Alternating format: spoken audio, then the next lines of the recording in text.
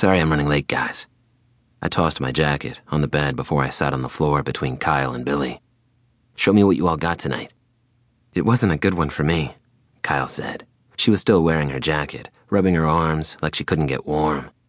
I reached behind me, lifting my coat off the bed so that I could hand it to her.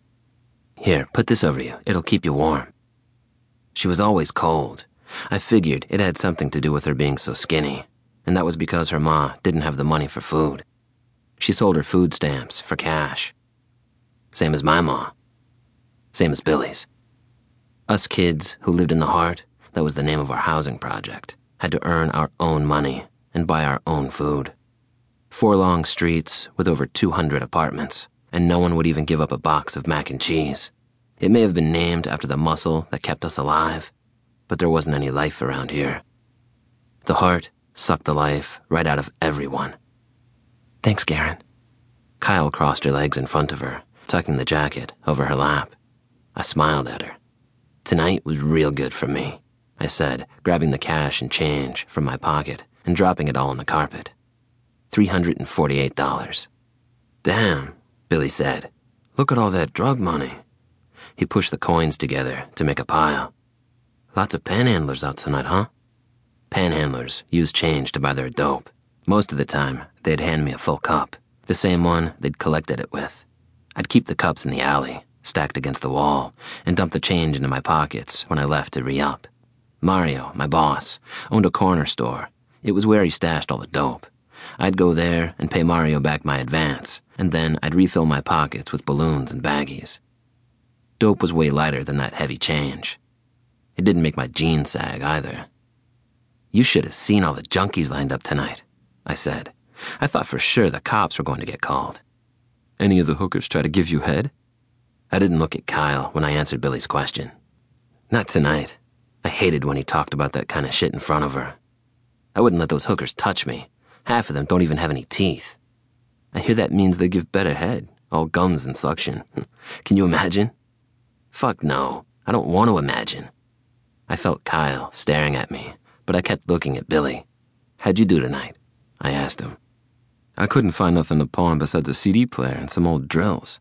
Cheap bastard at the pawn shop only gave me $12 for it all, 'cause the drills were so rusted. Fucking winter. People keep their shit locked up 'cause it's so goddamn cold. 12 isn't all that bad, Kyle said. Billy threw a wad of cash onto the floor, his grin telling me he wasn't quite done. Nah, but 62 was better. I got $50 for the tires. Tires? You're gonna lock your car up so I can't steal nothing? Then I'm gonna take your tires so you can't go nowhere. Oh, man, Kyle laughed. I punched Billy's shoulder. That's messed up, you know that, right? I'd beat your ass if you stole my tires. Billy would steal anything. It didn't matter if it had sentimental value, if it was the cheapest thing you owned, or if it was the tires on your car. Family and friends were all he cared about. He had no fear. None of us did in the Heart. Except for Kyle. You mean you'd beat my ass if I stole your ma's tires, since you ain't even old enough to drive? Neither are you, I shot back. Besides, ma's car got repoed a long time ago, so she doesn't have any tires you can steal. You know I wouldn't take nothing from either of you.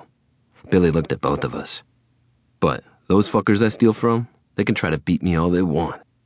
They'll never catch me. I'm too fast. Garen!